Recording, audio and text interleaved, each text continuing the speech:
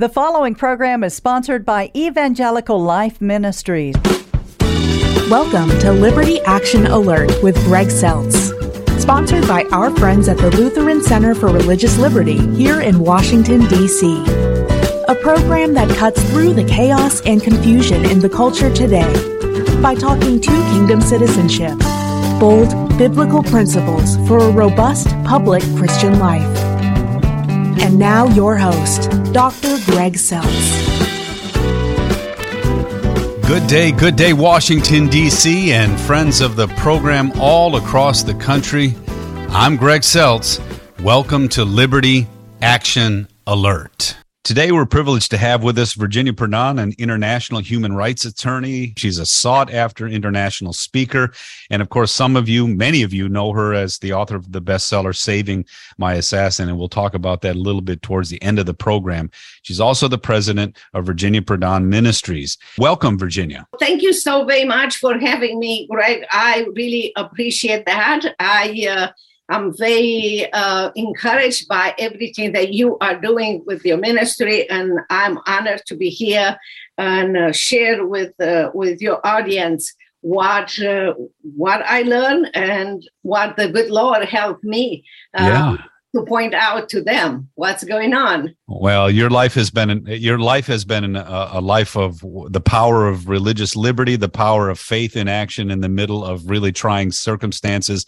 And I think that's what I want to convey to our listeners. So let me start with your ministry's mission statement is to encourage, equip, and empower families and leaders to live a courageous, victorious life, even amidst suffering, harassment, discrimination, and persecution, which leads me into our discussion today. There's a growing acceptance of the kind of secular socialism that you grew up under in Romania and Ceausescu, and I guess it's destructive to culture and our liberty. But why is it so attractive to our young people today? And what would you say to them? I will say, based on my own experience, it is attractive to many of them because they brainwash, but it is until I go to those college and universities and even, not conservative, not even Christian universities, and people hear my story. And people will go and buy my book, Saving My Assassin, because it explains the reality of socialism. Right. Those young people don't know very much about socialism, the reality and the atrocities, except from liberals and liberal leaders that are telling them that it's going to be wonderful, that government is going to take care of them and government is going to be their God. Right. We also have in this country a generation that apply for student loans. Now they are in debt. A generation that move during college from one major to another. They never pay attention how much money they spend in 4 years of college, dragging to 6 years in college. And because of that, they limit their possibilities. That was a custom when I came to United States of America that I really loved. And that was students, college or graduates, after graduation, between graduation and the time they will have to report to work, will put a backpack in their back and will go and travel Europe. And they will go and travel, not only capitalist countries, but socialist countries. And I had the opportunity to be in an airplane with one of these young person who was talking all the time. I was tired, but because he was so excited about what he was able to see in socialist country and how beautiful, how wonderful we have here in America, I forgave him. I listened to him that time. And that is missing today. Because our students don't go sometimes out of their own cities. And they just take everything that the government or the leaders of college and universities. Yeah, what you're saying is that they're actually becoming more dependent on the actual system, and they're not really living the kind of productive, free lives that God would want them to live. You're exactly right. My daughter studied abroad, and when she was studying abroad, she realized she was in Paris, and it was a progressive tax system there, which is obviously not a socialist country, but it actually was still a country that diminished a person's right to live freely in a lot of ways. And this one person she got to know owned a bunch of properties in the middle of Paris. You'd think he'd be wealthy and have all kinds of money. And they found out that the more they made, the more the government took from them, and they were kind of trapped. They were trapped between total dependency and freedom, and they couldn't get out. And the son of the father said, if we could move to America, we would. And that's a lot better even there than in a lot of the countries like where you grew up in Romania, right? Yes, exactly. But that's exactly what is missing, the experience. And They don't have it. And because of that, and also because they listen to socialist leaders and everything, socialists in general, it's a society that is built on jealousy, envy, eating everything that the capitalist era built, and is based also on violence. There is no way that when the socialist establishes as a system to take your house or to take your wealth and give it to someone without being violent in a sense that they will put you in jail, they will kill you, or they will kill your kids. Something is going to happen worse than we see it right now. Right. And you live that reality. And the notion that we can benevolently, through government, create like a utopia on earth, like you, just as I already said, that's an alternative religion, folks. And in America, the great thing about our founding fathers is they differentiated church and state from each other, but they put the state on the bottom. It was the state they were worried about, not the church. And this notion of the benevolent government that a lot of people are being taught today is a usurpation. It's the state encroaching on the areas where the church and free people used to take care of their own business.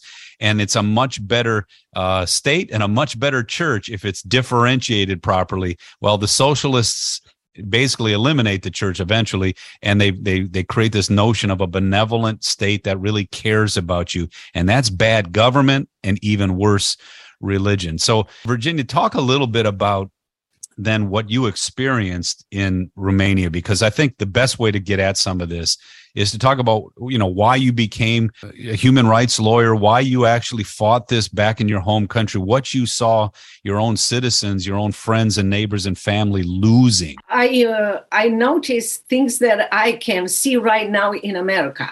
Okay. As a young kid, I noticed that my parents were politically correct outside of home, but inside of the home, they will explain how horrible the government is and how the government will take more rights. And I didn't want to live this life like them.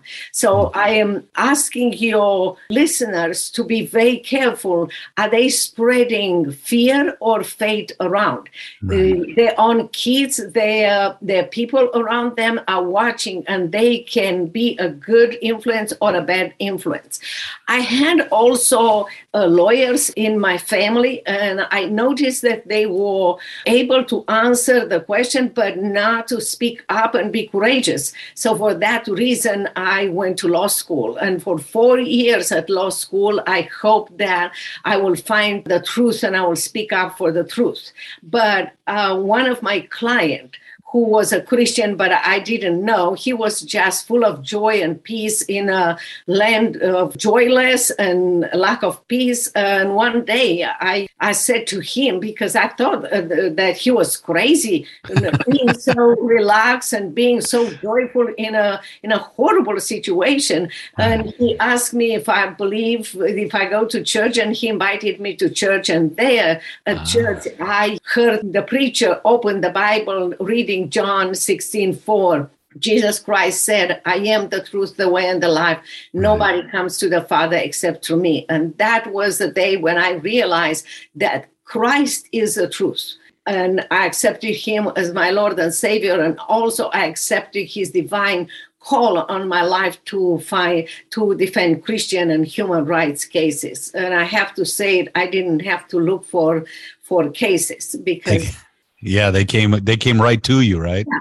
And let me give some examples of the kind of cases that I defended. I defended young people that will, Christians that will take Bibles from one church in Romania to another for vacation Bible schools and will be arrested because the government will pretend that they are spies for America because the Bibles were printed in America. We didn't have any possibility to print Bibles in Romania. I defended doctors who will give prescription to their patients and also give a Bible or a Bible verse.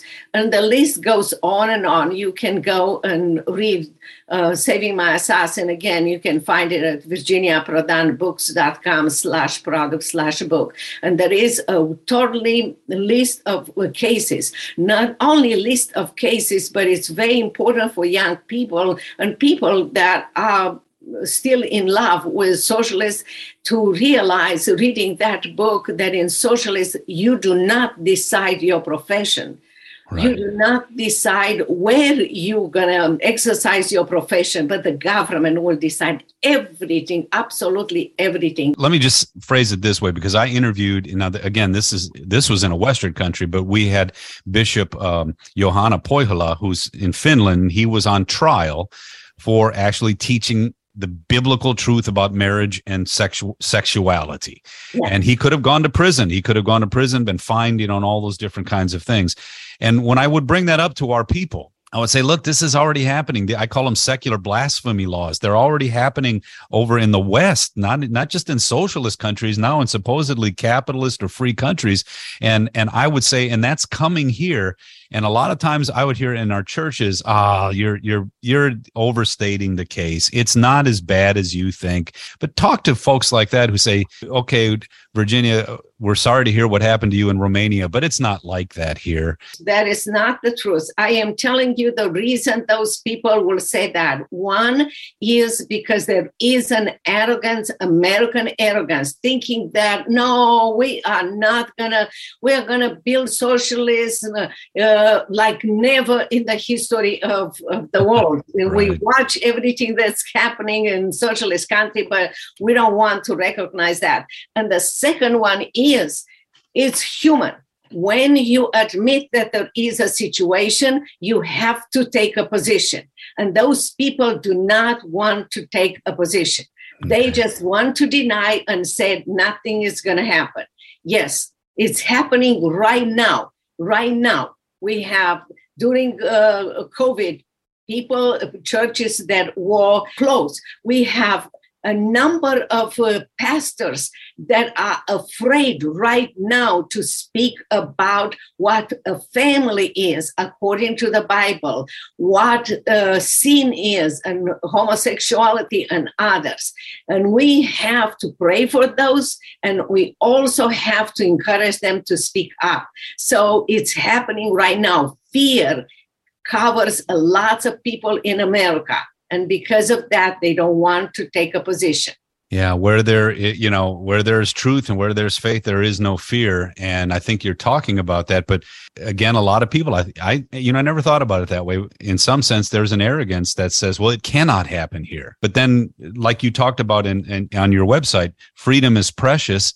But also, freedom is not free. There's sacrifices that need to be made. There's virtue that needs to be lived, and there's things that need to be pushed back into their proper place for freedom to endure. So, Virginia, talk a little bit about what happened to you, even in Romania, because eventually the government sent people to silence you. I mean, they literally said, "We've had enough of this woman, and we want to be done with her." So they sent an assassin to get rid of you.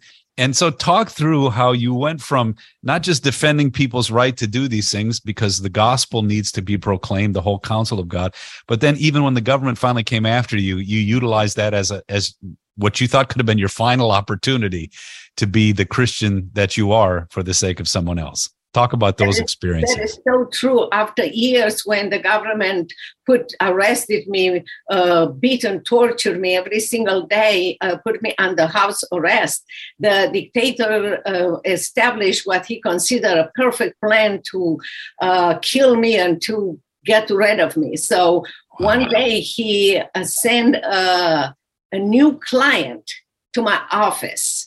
And because they had microphones everywhere in my office and my home, they knew about my whereabouts. So the new client came really late at the closing time. So my assistant just introduced him to my office as the new client. And she said, I'm leaving to pick up my kids. The minute that he heard that my assistant closed the door to the office, he pulled his jacket, took his gun, and pointed to my face and said, I'm not your client.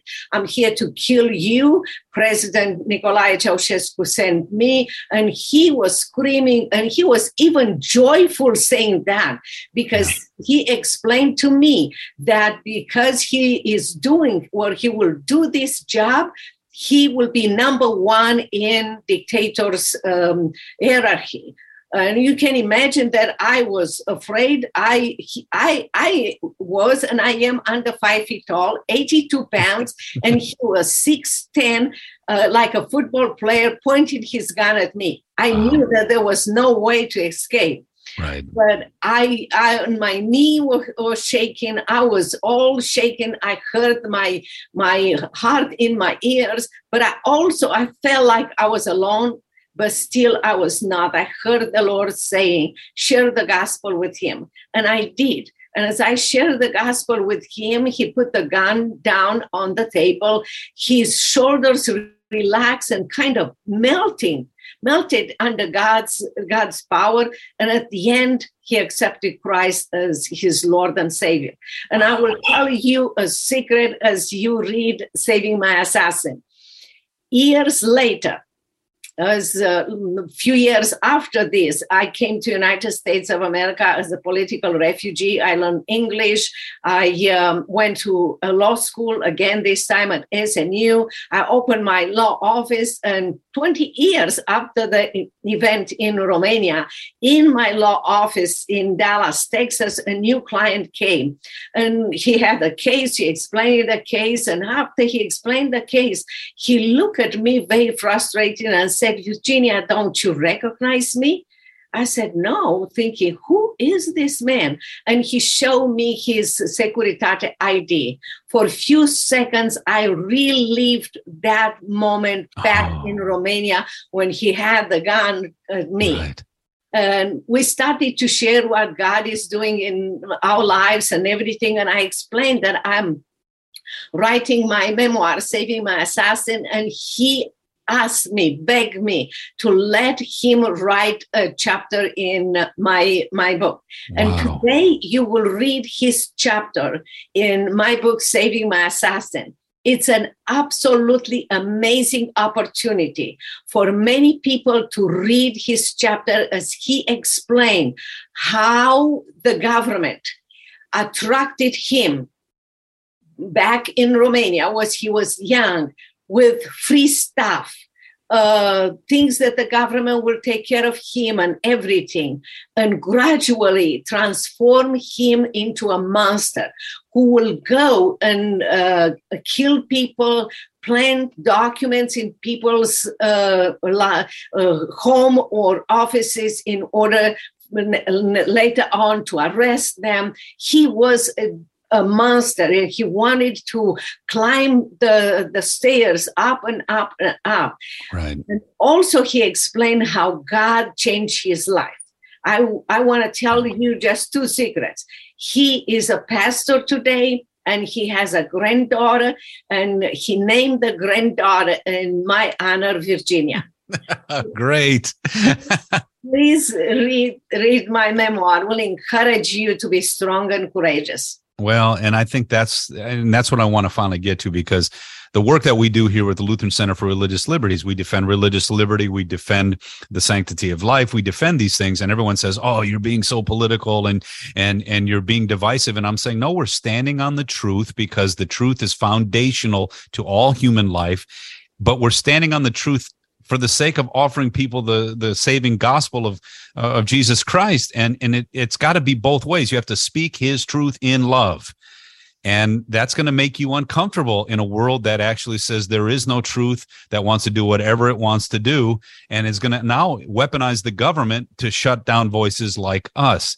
And so, Virginia, just in closing here, you already talked about how the threat is coming here. I love the book by Rod Dreher, Live But Not by Lies, and he talks to a lot of people who've come out of socialist countries, and they say they can't believe what Americans are giving up when they vote often. What should Christians do? I think we need to be prepared to be courageous, like you just said. Well, how do we do that? And what should be ready to do in the culture in which we live? I watch you as American, Christians American, from Romania, from overseas, and you help us and you help so many people, Americans and American Christians, to bring Christ, freedom and prosperity all over the world. Right. I came to United States of America almost 33 years ago. I am an American citizen for many years, and I watch you moving from that to fear instead of faith. It's time for us Christians in America to bring Christ, freedom back to America, because we have done it for so long and it is possible. Yes, it is harder today to be persecuted in your own country, but victory is ours in Christ. Think about, I'm under 5 feet tall. I am a woman, 82 pounds, and I fought against a huge dictator, Nicolae Ceausescu, a cruel dictator. And he had money, army, everything at his fingertips. And God helped me. He is dead and I'm alive. And God changed Romania through me from a socialist country to a democratic country. What an honor is today for us Christians to be strong and courageous, to bring Christ, freedom, and prosperity back to America, and to be used by God and tools wherever he placed us. If you need any help, I will be happy to help you. Go to virginiaprodanbooks.com or virginiaprodan.com, that's the ministry side, and I will help you in any way possible, because freedom is precious, and freedom is precious to those who don't have it. We have been having freedom for too long, and sometimes we don't value anymore. And one more thing, if you don't fight the power to fight for you, fight for generations to come. Look at your kids, look at your neighbors, and find the power in you, in Christ, to fight and stand up for freedom. Speak the truth in love, and God will guide you and will give you victories in Christ. May God bless you, and I hope to see you in this battle. Yes, indeed. We're going to be in that battle with you, Virginia. Thank you so much. Like you've reminded us, God is the foundation of all freedom. So whether it's political freedom, and that's a lesser freedom, we get it. It's not the ultimate freedom that we have by faith, but they're related to each other. And God is involved in all of that, and he's given us his wisdom to be useful in his hands in both arenas. Thank you for your work, and we will keep you in our prayers. Please keep us in yours. Thank you. Thank you so much, Greg, and I appreciate the platform that you gave me. I appreciate so much your work. It's absolutely amazing. And together we are in this battle, and together we're going to win for freedom in Christ for America. God bless you. God bless you too. Thank you. Thanks for tuning in today. To get to know our LCRL-DC work better, check out our website at lcrlfreedom.org. Till next time, God bless you always. I'm Greg Seltz. Have a great week. You've been listening to Liberty Action Alert with Greg Seltz, Executive Director of the Lutheran Center for Religious Liberty in Washington, D.C. This program has been brought to you by the Lutheran Center for Religious Liberty.